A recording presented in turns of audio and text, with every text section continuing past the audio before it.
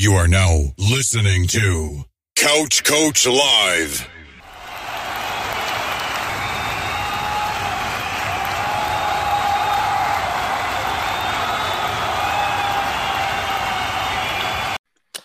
All right, we're here once again, Couch Coaches. This is Couch Coach Live. We're back at you once again on a Tuesday. Once again, December the 1st. This is the final month of the year, man. This has been a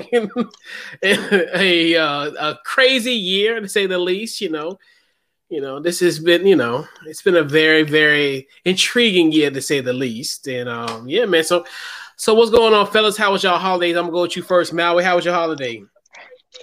Man, it was great. It was actually really great.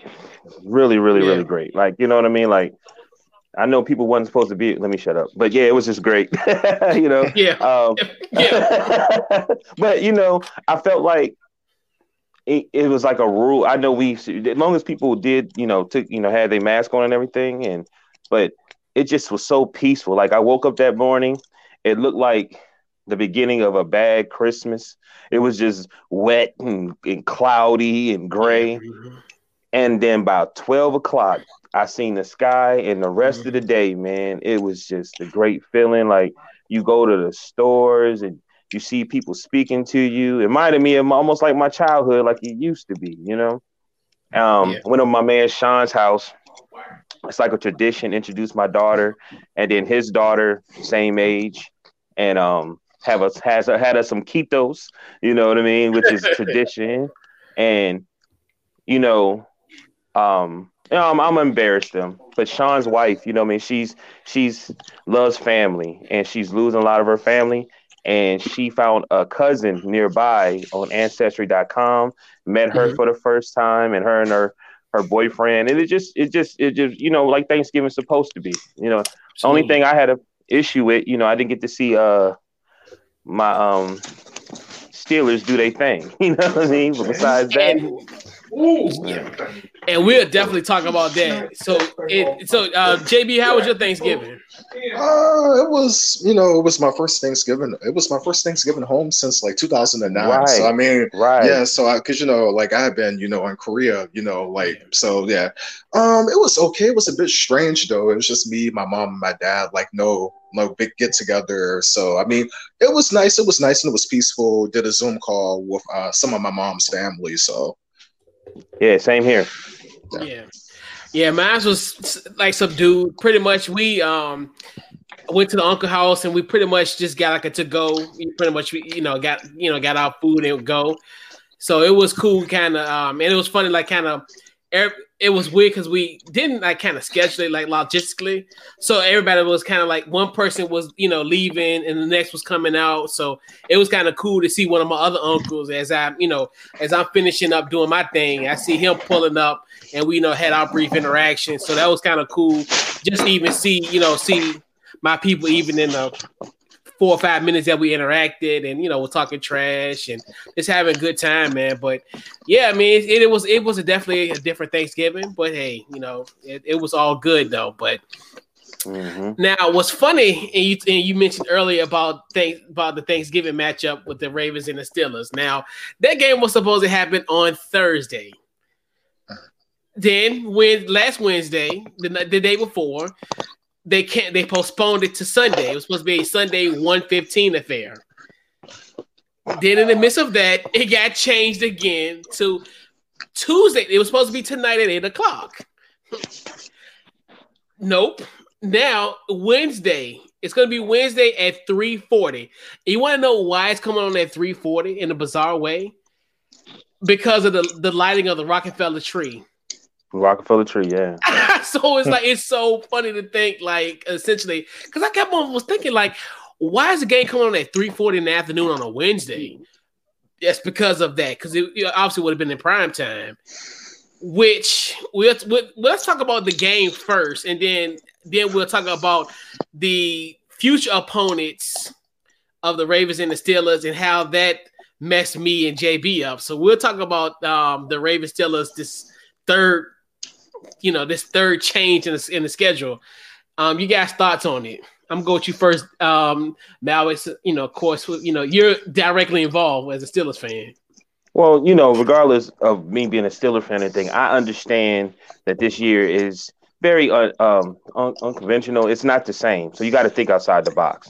So, the main thing from what I'm learning is that they trying everything they can. Is they feel like it's too early to do the Week 18 because the guy broke it down. I was watching today. He said if they say they want to move it to a week 18 and they move forward and they play you guys, it's another outbreak. Well, they play the Washington football team or the Bills. If they can't have the Steelers playing 3 games in Week 18 because of an outbreak, you understand what I'm saying? So but then they have got to look. It's a $1 billion industry. It's been plenty of time. I don't understand why they don't have people in place for something like this to happen. I know it's the first time, but they was like, this is such a big game, an important game, money game also for the league that they knew that some people was positive because I think it was the strengthening coach or something like that. Oh, for Baltimore. Yeah. Yeah. They knew he had it, and they said that gives a red flag that he most likely was with everybody. So they should have shut it down early, but they let it go.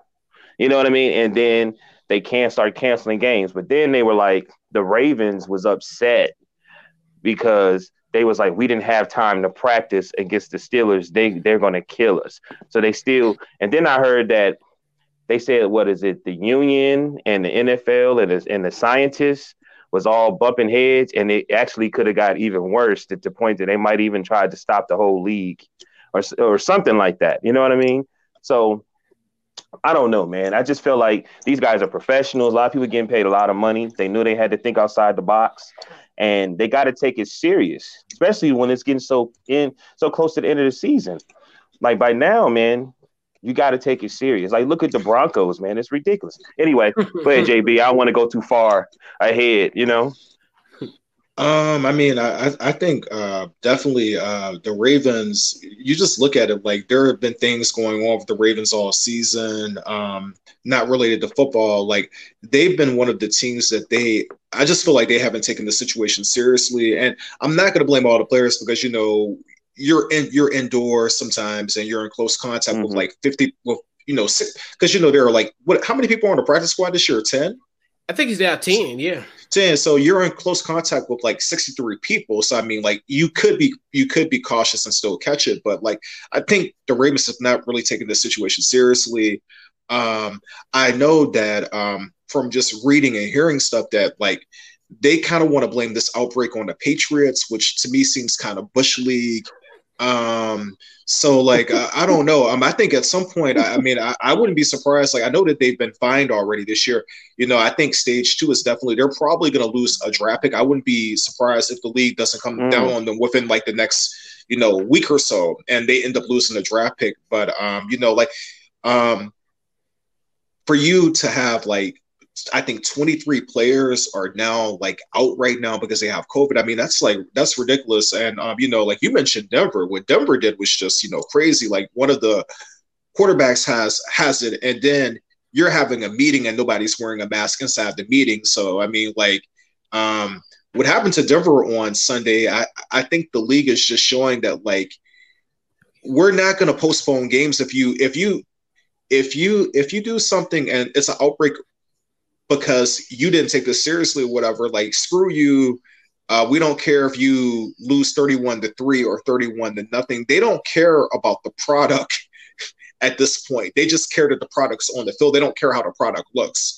And they showed that with the Denver game on Sunday with, them having to play the wide receiver or quarterback who hadn't played in like, so many years at Wake Forest.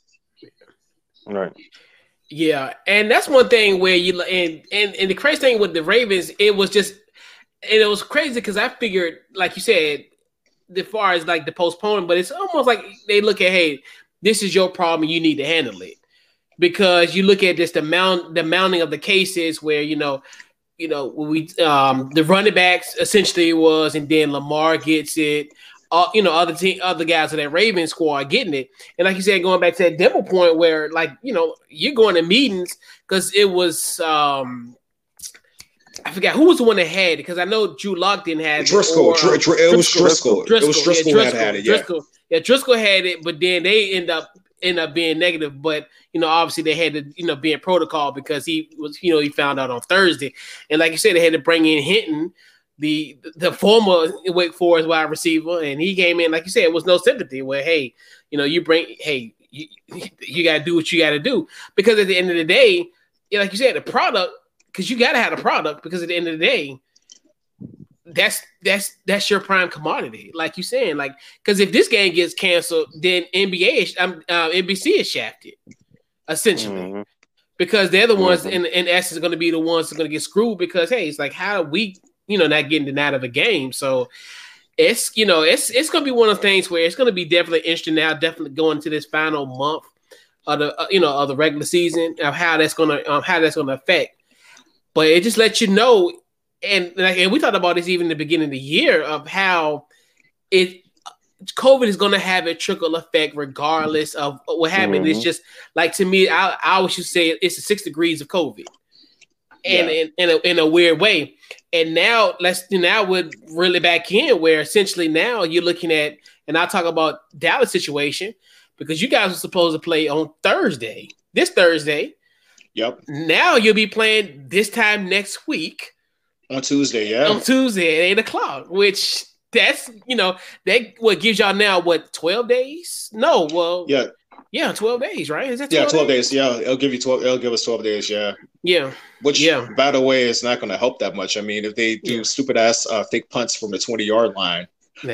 But I digress about that. So I think that the layoff, because I think the Steelers play the Redskins next, if I'm not mistaken, right? Yeah, we played. We played them. It's going to be interesting to see what happens with the trickle down with the Cowboys and the Redskins, because you could make a legitimate argument that it might help them, but you could also make a legitimate argument that might hurt them, because you having this amount of time off is not that good. And in the Cowboys situation, what exactly are you preparing for the Ravens? You don't know who's going to be available for the game. So I think putting together a game plan could be kind of difficult, because you don't know what to expect. Is Lamar going to be able to play? Because if Lamar plays, you have to plan completely different if Lamar plays. And if he doesn't play, you have to plan completely different. So, I mean, I think it's going to be very interesting to see what happens, like the trickle down of this Ravens-Steelers debacle. Yeah. And it's also, I'm interested to see – I picked the Steelers to win this game, but I think it's going to be interesting to see, because you think sometimes, and don't get me wrong, I think the Steelers are we play well to them. But the Steelers do have a tendency, if you looked at the Tomlin era, they have a tendency of playing down to their opponents. And you just never know what's going to happen tomorrow, because who's going to play tomorrow? So I mean, the Steelers are going to be distracted. And I know Chase Claypool, he was really, angry about, what happened, because of what happened. They missed Thanksgiving with their families and just a bunch of other stuff. So it's going to be interesting to see how the Steelers play tomorrow, because I know a lot of people I know Vegas is probably making them heavy favorites, but you just never know in a situation like this. Mm-hmm. Well, for me, they all can get angry. I mean, that's just human beings. But truth be told, and some of them making it seem like, and it's good promotion, they making it seem like the Ravens are scared or blah blah blah. But because when they were going, I think that's what they said. The reason they even playing on Wednesday is not just because of COVID. It's because the Ravens asked could they get it on Wednesday, because they didn't have time to practice. And if they also was threatening to refuse. Let me see, what did it say? It said they were refusing not to play on Tuesday if they didn't give them that leeway of, or they basically refusing not to play the game, period, because they didn't have time to practice. And you got a Steeler team that's already, fueled up because of the angry situation. And they like, man, we haven't been able to practice. So we want to get some time just to do something. So that's one of the reasons why they made it on a Wednesday. But they definitely play to the down to other teams. But I think this season is weird. It's almost like they play like really a half. But I'm not even necessarily discussing the game. I know this is sports, but I just wish that they take this stuff a little serious. And if this wasn't just the Ravens' fault, it also was the league's, because the league knew. They was like, oh, you can go head back in there. You know what I'm saying? It was like 2 days before they actually put it out there that it was getting serious. You know what I mean? They've got to take it serious, man. Like, and even the NFL, I'm not even mad. They saying like, hey, man, y'all knew from the get-go that we wasn't just going to stop playing games or doing this. And we may postpone them, but the only way it gets postponed, it has to be to a portion of it's almost uncertain the outbreak. You know what I mean? So they can get somewhat type of control, you know? So if one or two people is positive, well, you just gonna have to figure it out. You know what I mean? Which is just like somebody getting hurt. You know what I mean? Somebody gonna have to step up. So I just wish they, you know what I mean? We need, I remember, again, I say it all the time. I remember playing a horse on the iPad. I remember that. I just wish that they take it a little serious so we can constantly keep being entertained dealing with all this madness that's out here. You know what I mean? It's not as bad, but you know, it is a little different. So now the Washington angle is very interesting, and that's another thing where it's the trickle effect. So, you know, we're supposed to play the Pittsburgh on Sunday. Now it's Monday. Now, mind you, that's a Monday night game. Now, mind you, we're supposed to go to Santa Clara. We were supposed to go to Santa Clara next Sunday, which is whatever next Sunday is. So, as we know what's going on in Santa Clara, where they can't play contact football in that stadium, and now San Francisco is now going to have home games in Arizona. So now we go to Pittsburgh. Now, instead of going to Santa Clara, we got to go to Arizona. And then get this. And what's so funny about it is, then Buffalo, they go to San Francisco for Monday Night Football next week. They got to go to Arizona. And it's crazy how Washington and Buffalo went to Arizona already this season and had heartbreaking losses. And now we're both having to go back to Arizona, which is so bizarre. Like, I was like, that's to me, that's like 2020 in a nutshell. Well, you know, we both have to go to Arizona once again. But it trips me out. But it's going to be interesting of how that, as far as the flexibility and what have you. And probably with Baltimore situation, they probably wanted to kind of prolong it to get some guys healthy. Right. Get some guys out of protocol, which and that's another thing too, the grade line, because I remember Adam Schefter was tweeting the other day where it could be a possibility that Ingram and them might play, like Ingram, Gus Edwards, J.K. Dobbins, because I think they were the ones that were having it, that were positive. And I'm thinking to myself, because that would give them enough time to play. So it's gonna be very, very, very interesting. But it's a trickle effect, man, and it's gonna, it's gonna be fun though down the stretch and see how things happen. Right. And so and the San Francisco thing is really interesting too, like how they have a ban in their county, and as far as having to go to Arizona, that's gonna be interesting. And I think that's gonna last for like 3 weeks. I think it's gonna be the only 2 home games. Would be Buffalo and Washington, and we talked about Thanksgiving. So another thing that happened kind of coincidentally on Thanksgiving that kind of brought to the forefront, Matt Patricia was fired from the Detroit Lions, and we know that situation. It was just crazy how and that was another Thanksgiving game where Houston just demolished Detroit in that matchup. So I'm gonna go around the horn. You guys' thoughts on Matt Patricia getting let go? I'm gonna go shoot first, JB. I wasn't surprised. I mean, they were hovering around 500, and then during the Washington game, Stafford suffered that thumb injury, and he hasn't looked right since he suffered that injury on his throwing hand. But I think that Matt Patricia getting fired is kind of a cautionary tale of, like, one, I think that you have to be careful hiring these Bill Belichick assistants because it seems to me that like basically they don't perform well. And I think that one of the reasons why is because he's a very hands-on coach. I think he's a hands-on coach. And I think that a lot of his assistants don't really have much input. So he basically has his handprints all over the game plan week to week, offensively and defensively. And I also think as a cautionary tale, I think that Matt Patricia wasn't being himself. I think Matt Patricia wanted to come to Detroit and he wanted to make Detroit New England 2.0. And I don't think that you can do that. I think that when you are a coach, you have to be yourself. You can't imitate another person. And I think that that was one of the biggest things. And, you know, the other thing I'm going to talk about too is not only was Matt Patricia fired, but their GM was fired. Their GM's name is Bob Quinn. What's his name? Bob Quinn. And Bob Quinn had been there since 2016. Bob Quinn had been a pretty horrible GM. I mean, you know, you're trading people away every year. And Bob Quinn also, he was the one who fired Jim Caldwell. I mean, like, so like let's think about this for a second. So you went 9-7. Yeah. You went 9-7 back-to-back years with Jim Caldwell. Now, is Jim Caldwell a perfect coach? No, by no means. But Jim Caldwell, he had them playing competitive football. I mean, they went 11-5 one year, and they went 9-7. So he had winning records. Like, I think 3 of the 4 years he was there, and you fired him. I mean, did you think that you had a Super Bowl roster and he was holding them back? So if you thought that, I understand the move if you think that you have a Super Bowl roster and the coach is holding you back, but they didn't have Super Bowl talent on that team. Right. I think that they misevaluated their talent.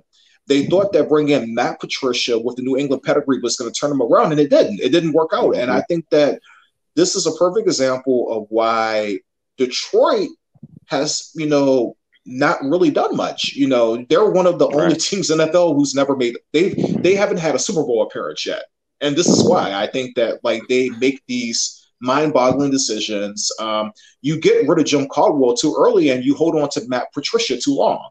So I mean, what is it? You at some point or another you have to make good decisions from the ownership into the front office, and they haven't been doing it at all. So yeah. Right. And a guy had a really good analogy when he was talking about the Carolina Panthers. You know what I mean? But we're not going to go there. But bottom line is you got a guy who basically has a team that just can't get over the hump. They get to the playoffs. So to me, if I'm a, you know, you a GM, you say, okay, we got something here. What can you think you could do to add on to it so we can get over the hump? Not tear the whole team down and change it, you know, like you rebuilding. And that was the issue. So you tore down everything to rebuild, and your foundation sucks. You know what I mean? Like it's getting blown by everything. It's just not standing up. We should have just kept it brick rather than, you know what I mean? And I think that was the problem. He went in there thinking that I need to get everything based upon how I want to do it. And the way he wanted to do it, it just didn't work out. And the GM, most likely, he got fired because he bought into what Matt Patricia said he wanted to do. So he should lose his job also. Because, you know what I'm saying? You gambled on it. Like I think we had a discussion this before. Okay, we got, you know, like I said, we got this. What can you do for us to go to the next level? What can you add on to it? And he didn't do that.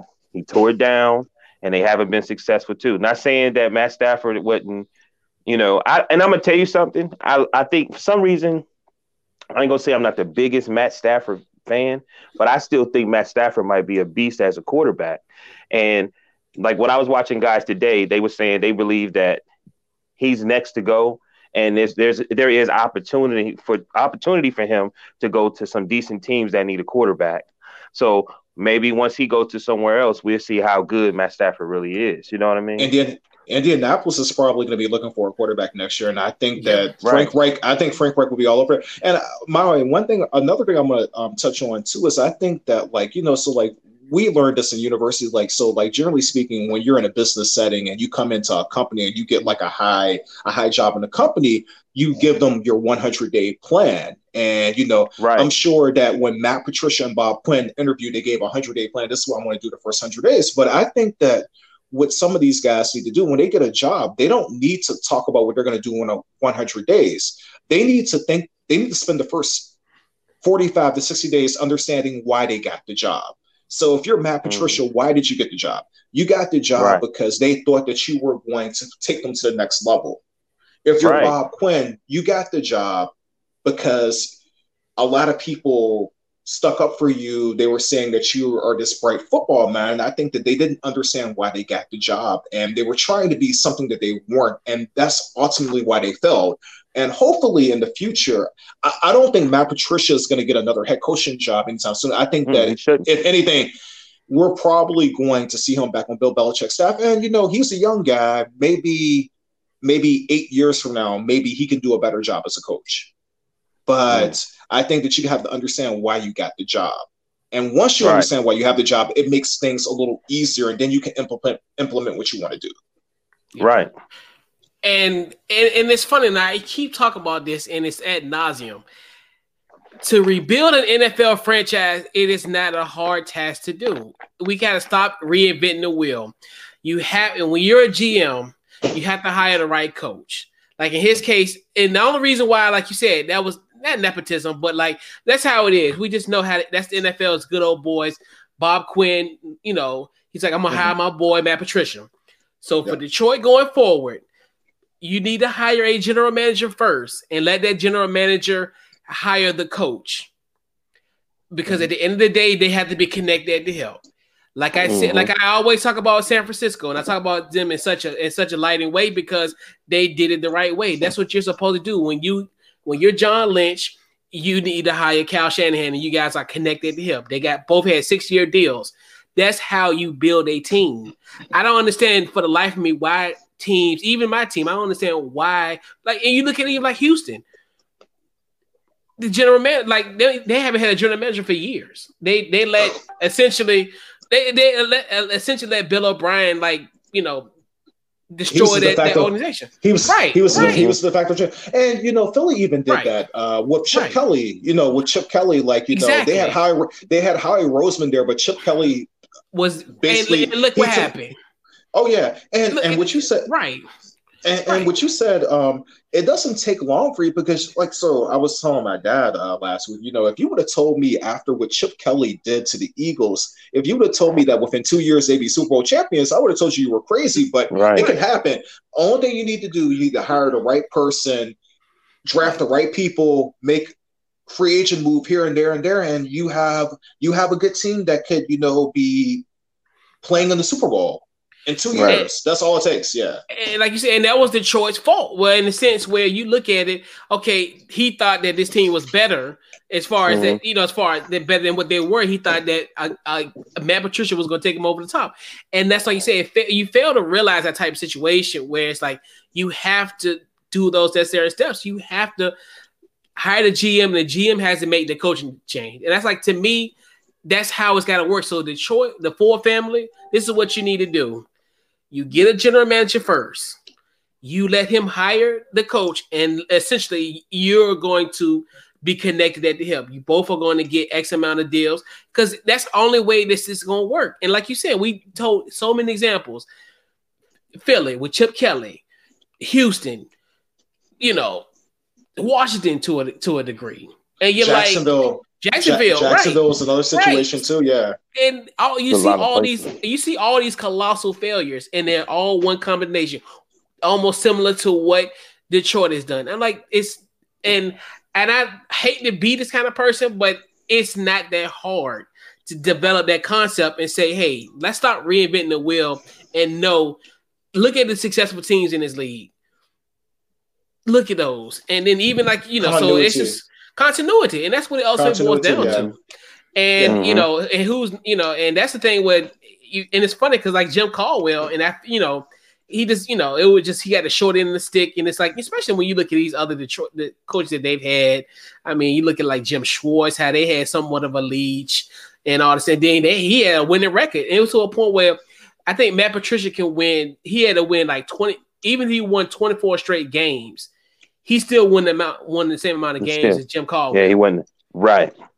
So that to me, it speaks volumes. But and also to Bob Quinn's credit, in a sense, he hired him because that was his boy, and that's what happens. And like you said, and going back to your point, where the Bill Belichick I call them little Bills, it works in certain places, and sometimes it works. And that's another thing too, where people try to reinvent the wheel and try to be almost in the copycat because you thinking you're going to get Nick Saban or you'll get Kirk Francis. You're going to get those guys, and you think that, Mangini, you're going to get these guys. He's stud Charlie Weiss. Charlie Weiss.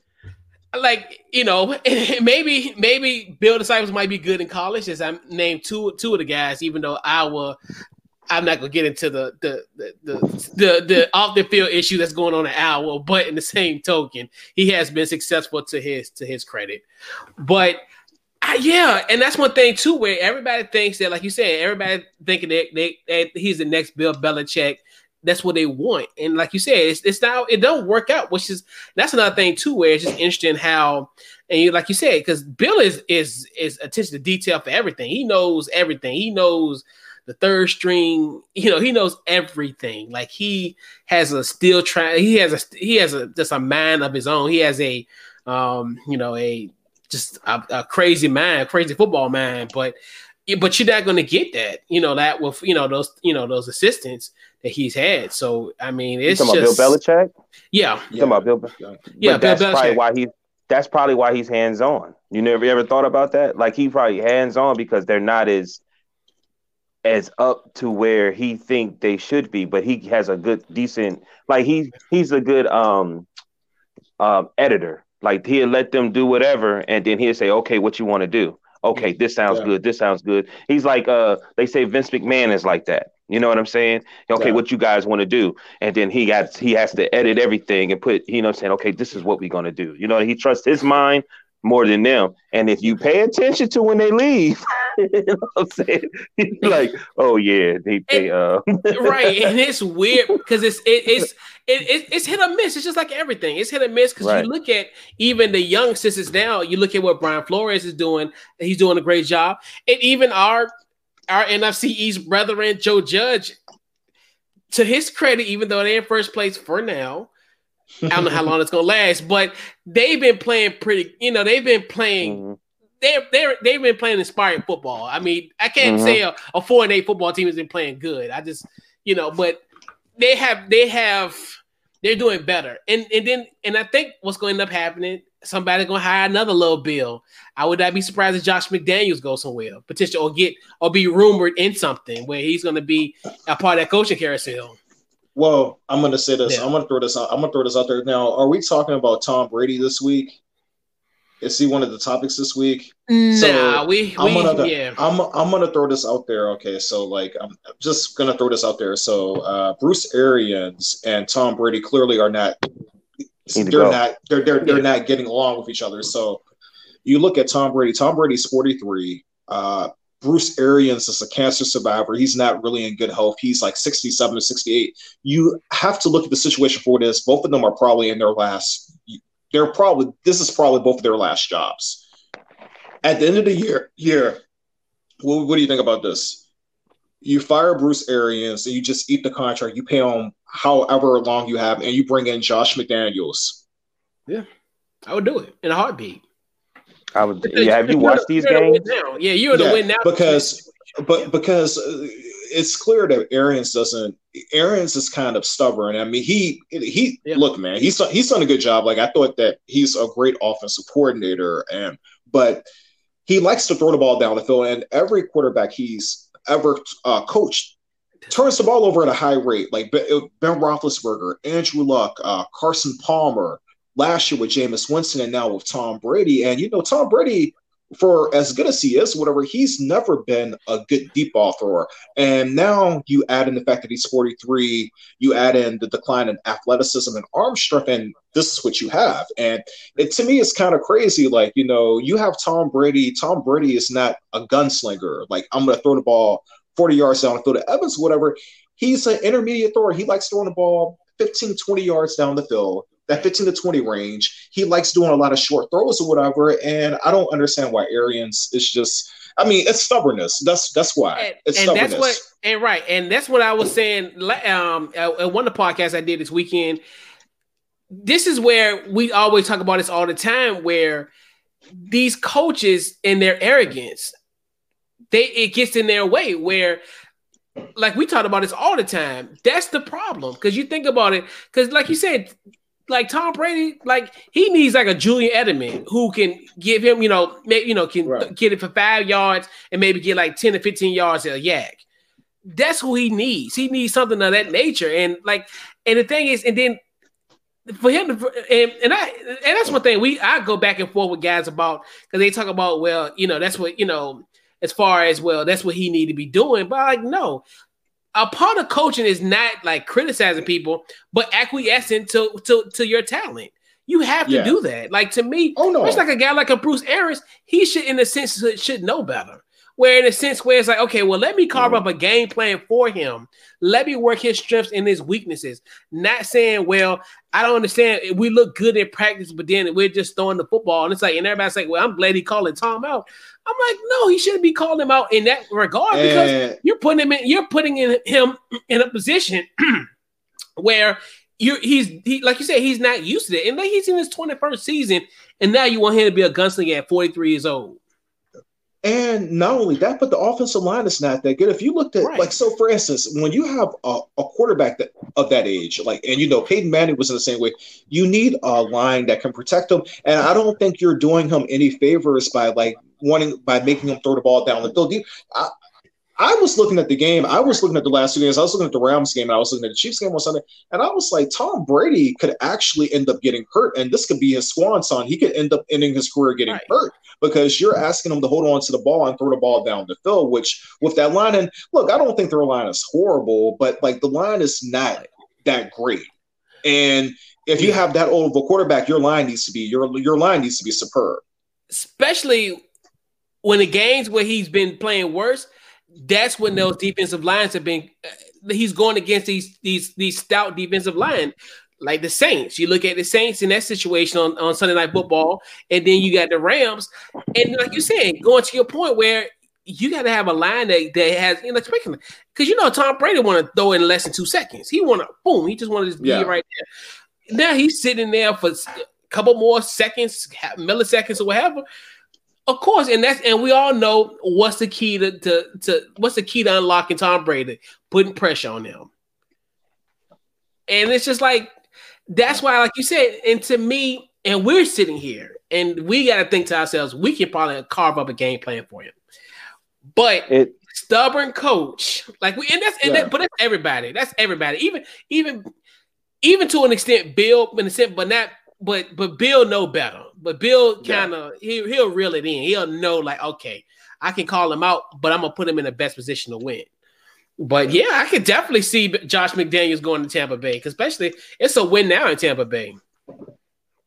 It's sad. Them games look sad, and I feel bad for Tom. And then I'm looking at his coach. His coach looked like he drunk and senile. I'm just gonna be honest. You know what I mean? It's ridiculous. You know what I mean? And then, like, I can see why, he's been fired so many times. I think he's a very, don't get me wrong, I think he's a great football man. I think that he's a very good offensive coordinator. Yeah, and he did wonders with Ben Roethlisberger. I mean, I saw what Ben Roethlisberger did the first year he won the Super Bowl in Pittsburgh, and then how he grew to the second time they won the Super Bowl. So I think Arians is responsible for that, but he's very abrasive, and he rubs people the wrong way. And I can see why Tomlin decided to fire him. I mean, I felt bad for him when I heard the story about Tomlin fire him, but like, Arians is very, very, very, very, very abrasive, and I think he rubs a lot of people.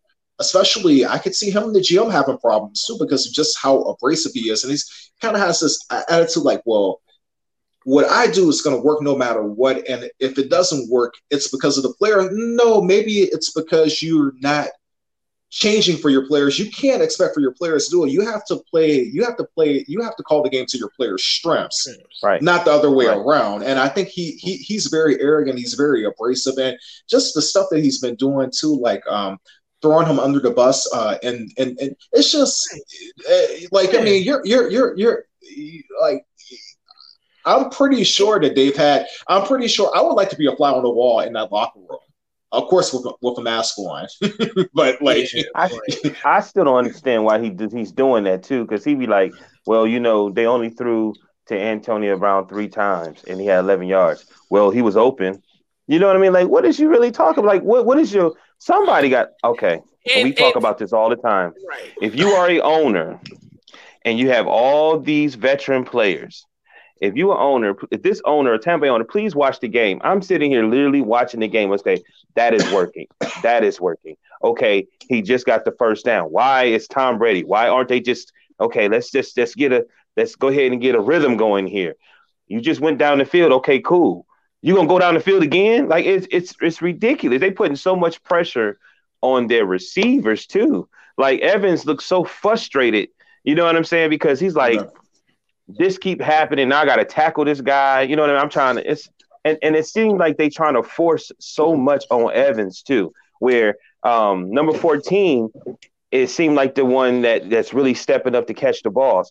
They really aren't trying to give it to Antonio Brown. I don't know why. You know, I'm just telling you flat out. You throw it to him 2 or 3 times, everybody get motivated. They're going to start double teaming. That's how you want to make it to a point that they can't go one-on-one with Gronk. They can't go one-on-one with Evans. But if you get Antonio Brown going, they're going to double team him, and it's going to open up for everybody else. It's ridiculous. This dude don't want to be a coach. He don't want to coach that team. It's got to be that because this don't make no sense. Yeah, it doesn't make any sense to me. It's his arrogance. And I think, like you're saying, because he's been this journeyman guy, so he's like, okay, if it worked at certain places, it's going to work wherever. And that's Bruce Arians. And he's just, like you said, he's just stubborn. And like you said, that's why he's been in Pittsburgh. He's been, in Indianapolis, Arizona, everywhere, essentially. And, so... and I definitely like the comment, especially after the Monday night game. I was like, coach, that's a part of coaching. Coaching is not just saying, hey, you make adjustments. That's what you're supposed to do as a head coach. But yeah, I digress. So this is all right. So we'll talk about, and it's funny. This is 2020 for you in a nutshell. We talked about all the craziness that's been going on in this world. And now we gotta talk about Jake Paul.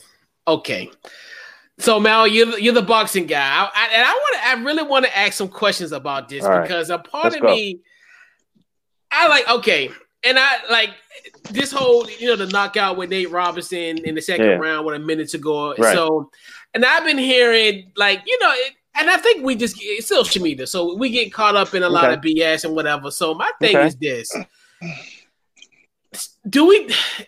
is Jake Paul just, and that's it? Should he even be taken serious, boxing wise? He has great technique, and if he's taking it serious, you always want to take him serious. Bottom line is this: as of right now, he's trending, so he can call out a lot of different people.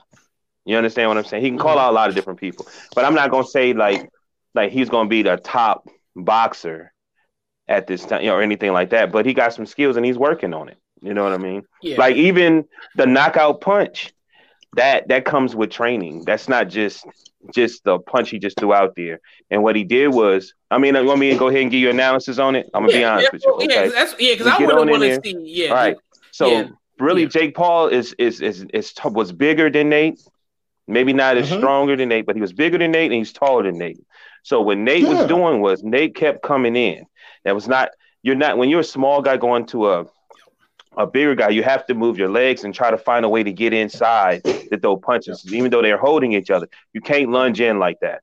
So you can see the professionalism in Jake was, he said, okay, this guy is lunging in. So you start finding openings, and he found the opening. I will say this. Nate was in the beginning, I seen something, and he could have did a really, really good job, but he had a lot of nerves, and he was jumping in too much. But then he got hit in the back of his head with a counter punch, which that's something that naturally happened, and he probably should have got a little bit of time, but he got hit in the back of the head, and he went down, and it took him a little time to recover.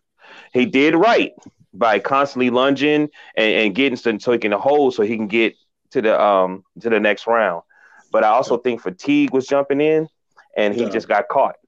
He got caught with a really good counter right hand, and that was one of the real knockdown before the knockout punch hit him. But he was just lunging. All he had to do was get it timed. He got hit with it once and he fell, and then he got hit with it again. I mean, he was just coming in. And that's what you do. You always want to set the person up with your jab and your movement for the knockout punch. Yeah. But it still was an exhibition. If once we get to the next fight, I'll break that down. Well, it was an exhibition, but at the same time, certain things that they were doing, I felt like was the right thing to do. If you understand. But Nate just got caught. He didn't do anything bad. He had nerves. He did come out, look like he had nerves. Even when he got hit in the back of the head, he got his mind right. I seen that he still had a chance. You know what I'm saying? But he got reckless, and he just needs a little more work, a little more discipline, and he'll be okay. Okay. Yeah. Your thoughts on it, JB?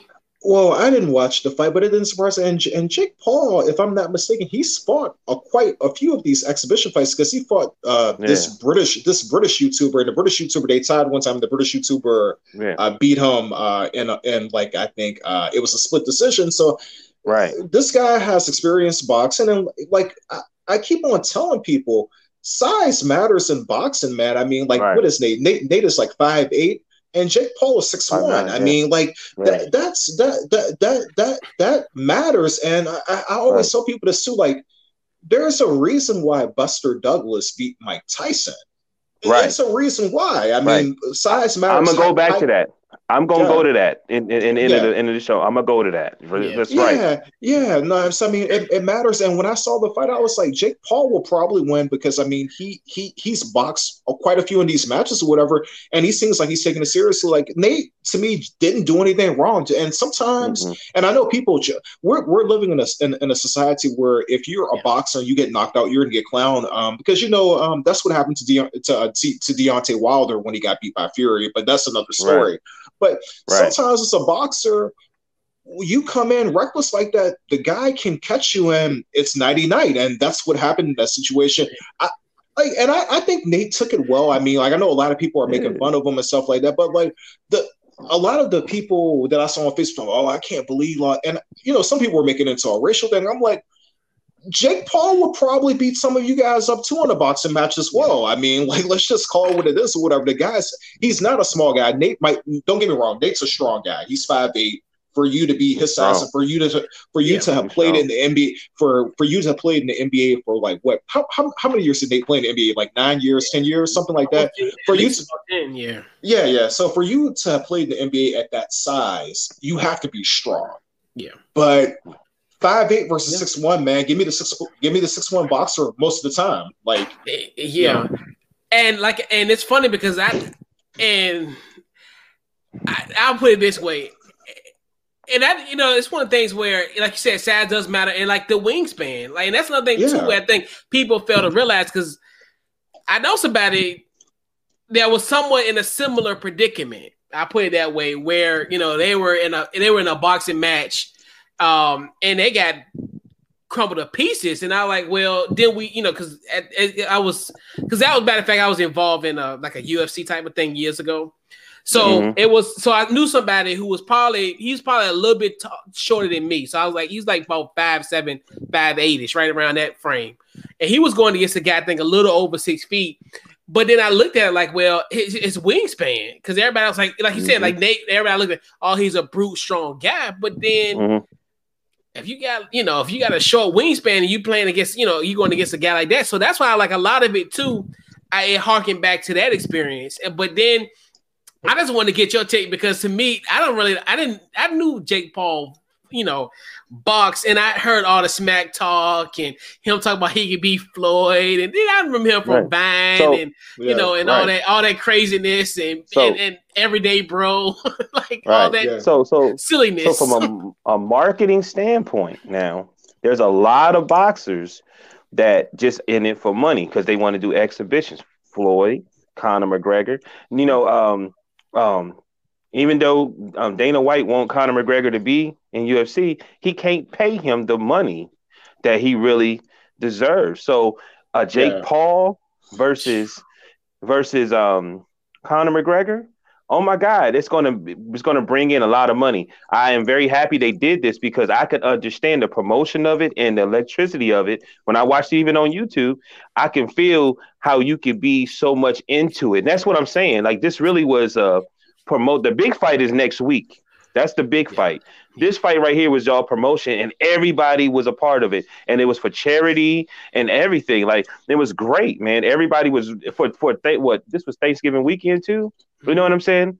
So it was perfect, man. You know they gave you what you wanted. They gave you the knockout. Now Jake Paul can talk all the trash he wants to. So somebody's going to step up. And Shannon Briggs, Go Champ, said that he would take the offer and Holyfield to fight Tyson. So we gonna have another one. Who Jake Paul gonna go up against? And the thing about it is, he would be perfect because, in a weird way, Jake Paul is such a draw now because he's already popular regardless of the boxing exploits. Like he has millions of followers. Like he's a Vine king. You know, if you guys remember Vine, right? And it's just like, and he's a brand amongst himself. So to me, if I'm like you saying, I'm a young up and coming guys, this would be a great clout matchup for me. Because like I'd be the guy that got millions and millions of YouTube followers, and he's gonna bring in the draw. So like he's gonna even if he does this independently, he's raking in millions off that fight. Right. So regardless, he's not gonna have to independently. And that's the next one is he don't have to do it independently. They're buying into it now. Yeah, you know what I mean? Like that's what he done made a name for himself. This is trending. Yeah, that right. Trending. This is crazy. And I was like, right. We're talking about it because of Jake Paul, because of the notoriety, because like you're saying, that's the thing with him. He's already has a name. So whatever he does, like if he does it outside of whoever, he's going to win regardless financially. Yeah. We'll just put it from the financial sense where if he does it, a network or whoever, because they're going to be piling in the cash. And even if he was to do it, I'm just saying, not saying he's that or not this or that, but if he was to even do it independently, he would still be, but he probably won't, like you said, but he has such a draw. He's not just like your run-of-the-mill kind of guy. Like he's not, as far as the notoriety, because hell, he could do that on his, mess around on his Patreon and have a pay-per-view and rake in tons of money just off a strip or something like that. Right. Where, you look at now where, and that's another thing we always talk about, like as far as just the new dimension of everything that's going on now, where, he has, the boxing then coupled with the celebrity factor already. And hell, he used to talk about him on ESPN, like even on here. We talked about him even on this podcast. And it's just like, it's the Jake Paul effect. So he will be on WWE or AEW really, really real soon because that's what they do. They get he got that fire from that. Him and Snoop Dogg with the commentary is and I think somebody's about to sign him. You know what I mean? That's the other thing. It also they was able to cuss and just be natural. You know what I'm saying? Just pay-per-view. It was like, man, this is perfect. It's like you watching a game with your homeboys, you know what I mean? Like I watch the Steeler game a lot of time on the Steeler group, and like I was telling you last week, Rise, he always put the game on, put his phone up, you see his whole TV, but you get to hear all his fellas yell at the TV. So as I'm driving in the truck, I'm hearing the game. You know what I'm saying? It's almost like I'm right there, But yeah, it was kind of cool, man. It was cool to see everybody watching the fight and speaking on it over the weekend. It was great. Yeah, it was fun. It was it was definitely interesting to see that. So Jones versus Tyson, and so I want my $20. We'll set it up. No, we'll set it up. So before so when we did a show last week, before we wrapped up last Tuesday, we put a friendly bet where I said, hey, if Tyson wins, you give me $10 because you had Roy Jones winning. And and vice versa. So we all know that we did 10. Run it back. No, trust me, it was 10. That's what I thought. That's when you said give you 20 as if like because of the draw or whatever. I'm like, no, like I knew for certain because I watched a little bit of the fight and I was like the way it was going. I was like, all right, I'm about to get lunch money on Sunday. for certain. But it ended up being a draw. So, fellas, your thoughts on this exhibition match that went to a draw? I'll go to you first, Maui. Oh, you want to go before? Okay. So I watched the fight. Not really watched the fight though. You know what I mean? Mm-hmm. And I seen Mike Tyson coming in. I think Mike Tyson had a little bit of nerves also, and I feel like Jones did too. Even though they was professional, as exhibition, they was supposed to, like Tyson really didn't throw to the head much. He was going more to the body. And there's a reason for that, though, because it was a small ring and Jones was going to move. But what Jones did was he would go inside and out. And when he would go inside, because Tyson comes in with his chin down, has his head up. And what he does, he uses his head also for a weapon. But what Jones was doing, he would tie him up and he would use his shoulder for a weapon. So when Tyson come in, even though he's coming with his head, he hit him with his shoulder. So as they holding, Jones would do, he would walking forward. When you in heavyweight, you'll want to put your weight on the other person so their legs can get weak in the later rounds. So he will always walking backwards and turn him, come back, so he can have enough time to move his legs and he can go side to side and he'll throw that punch and move and hopefully throw a right hand or throw a couple of combination and move. But what Tyson would always do is come in or throw a punch. And when he throw a punch, he'd throw his arms up and then he'll automatically grab him for a defense. It was very exciting. I didn't even go front. I thought it was going to be worse than that. But it was almost like an exhibition chess match. You know what I'm saying? It wasn't that they was just holding. It was a reason why they were doing what they were doing. They really was battling on the inside. If it would have been a 12 round, one of them probably would have got knocked out or knocked down because they would have been tired. You can't hold and wrestle like that and then throw punches to the body without it catching you towards the end. And truth be told, I thought Jones won.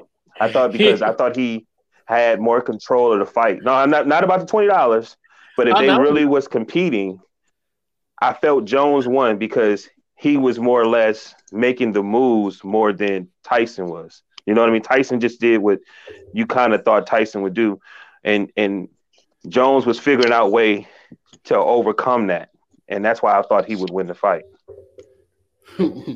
Your thoughts, JB?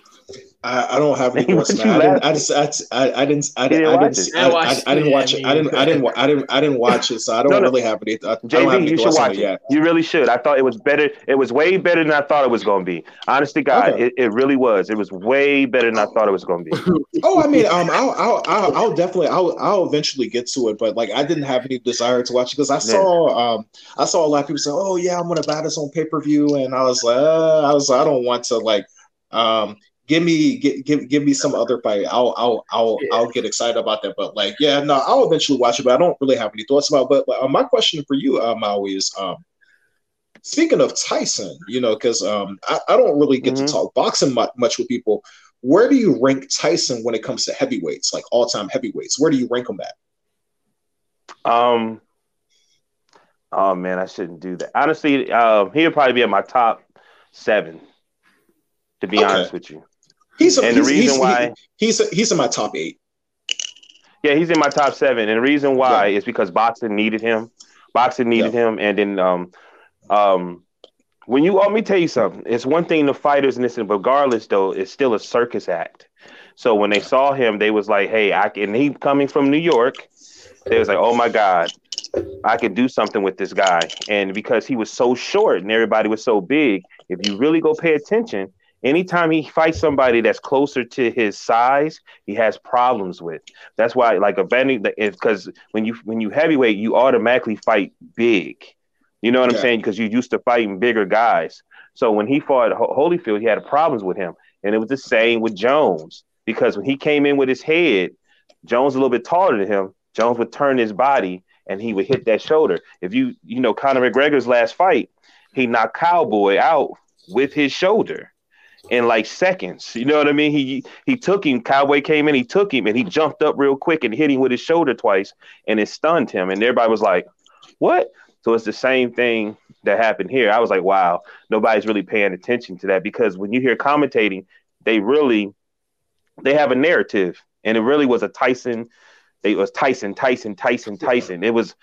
It was Snoop Dogg that was talking Jones. You know what I'm saying? Go Jones, go ahead, Jones. That's what I'm talking about, Roy. You know what I mean? Yeah. But yeah, man, you know, it's my number one sport. You know what I mean? Yeah. My number one sport.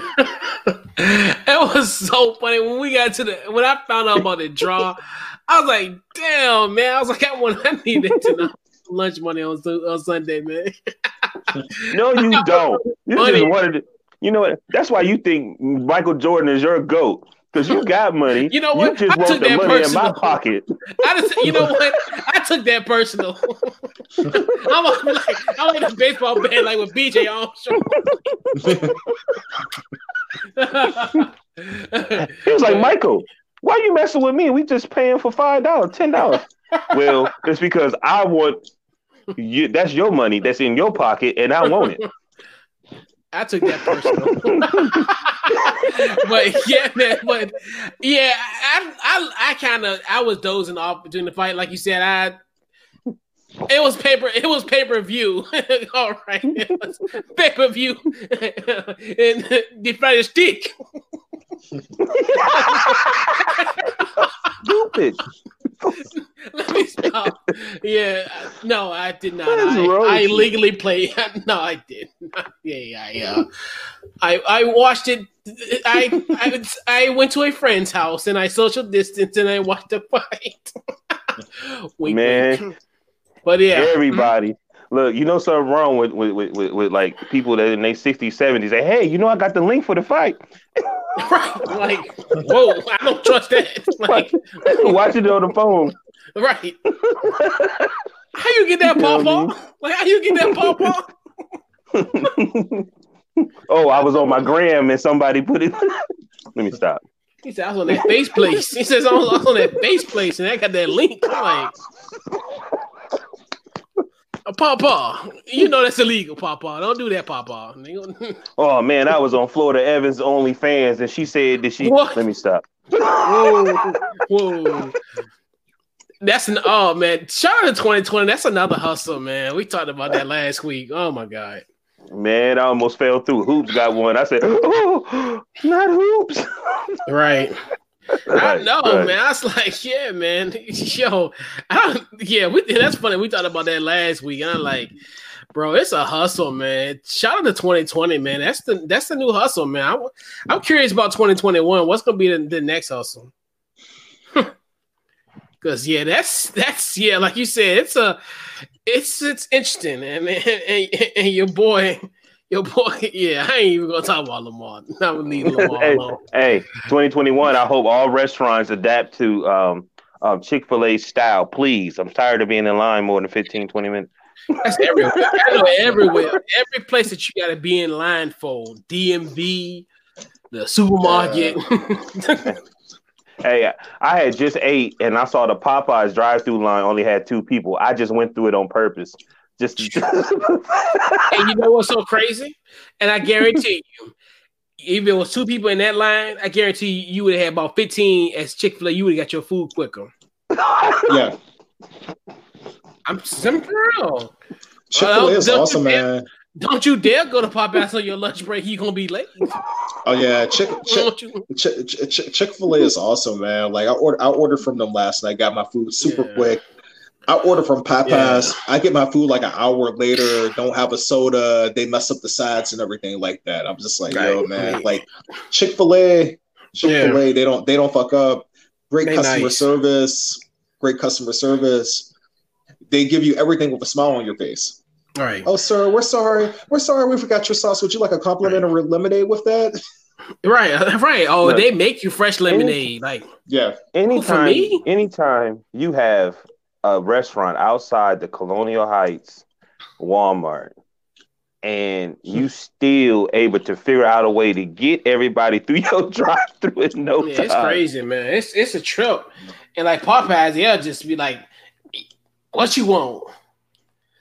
Food? Like you and then offer how you offer me a bit my bill come with a biscuit, don't offer me nothing to drink. What you think I need a drink? You want me like I'm a choke, yo. Like I need something. give me a cup of water or something. You give me this dry biscuit. It'd be like that, man. But yeah, man. So let's put a ball in this week's Couch Coach Live, fellas, man. Let's go. We'll do our game ball. We'll go around the horn. Game balls, fellas. JB, you can go first. Oh man. I'm gonna let you go first because I need to think about this. All right, I got you. I'm gonna give the game ball definitely to that promotion trailer with Jones and Tyson. I think they did a great thing.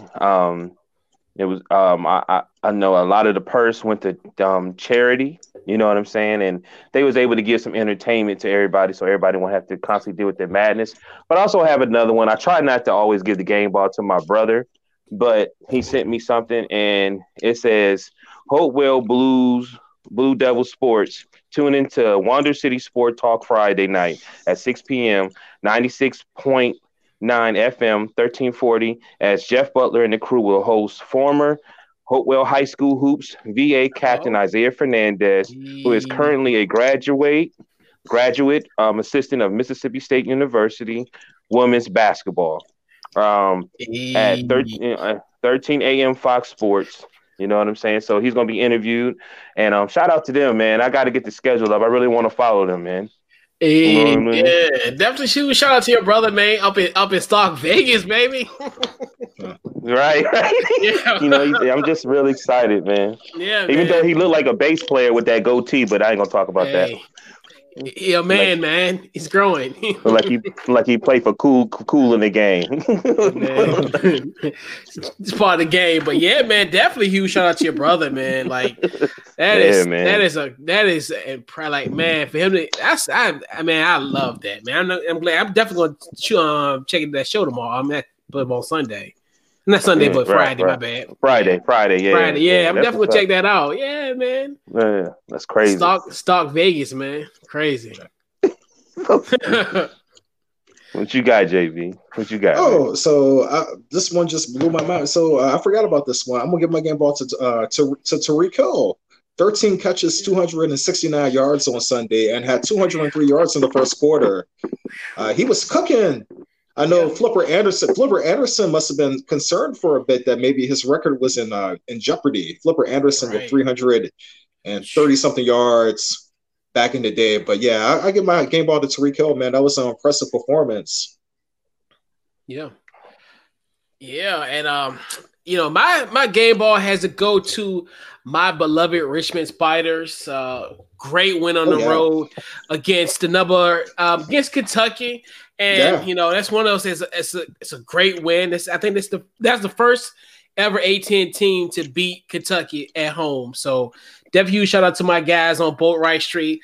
It sucks that I won't be able to be in the building this year, but hey, man, it is what it is, and definitely rooting on for my guys. Definitely huge shout out to guys like Seth Greenberg, who's been our biggest advocate thus far this season. So definitely huge shout out to my guys And you guys, man, if there's an NCAA tournament, I hope there is. I think that you guys can do some serious damage in the NCAA tournament this year because y'all have like a very veteran-laden team. Like, yeah, man, I'm definitely excited, man. It's like first of all, I'm glad that they back in action. I was really crushed, you know, in the beginning of the year for them, you know, not making it, and even was, you know, went to Brooklyn with them, got to the door, but the door was closed. But definitely huge shout out to my guys, and you know, hopefully everything's going well. I know we just had cancellation with one of our games tomorrow, so hopefully everything goes okay with you know, with everything that's going on with the organization itself. So definitely huge shout out to my guys, man. Definitely looking forward to them. And so, fellas, final thoughts before we head out tonight. Hey, if y'all love boxing like I did this weekend, it's a welterweight championship. Earl Spence versus Danny Garcia. This is a real one, though. This is like one of those Hagler Hearns. Like, this is, you know, Roberto Duran and Sugar Ray. Like, this is a big one. You know what I'm saying? So it's worth the money. Hey, you know? Let me ask you something.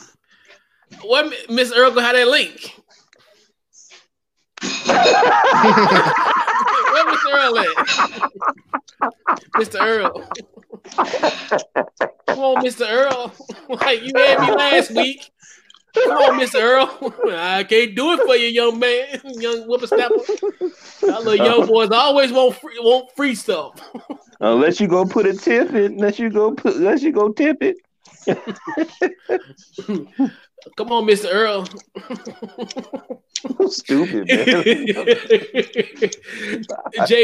JB, your final thoughts.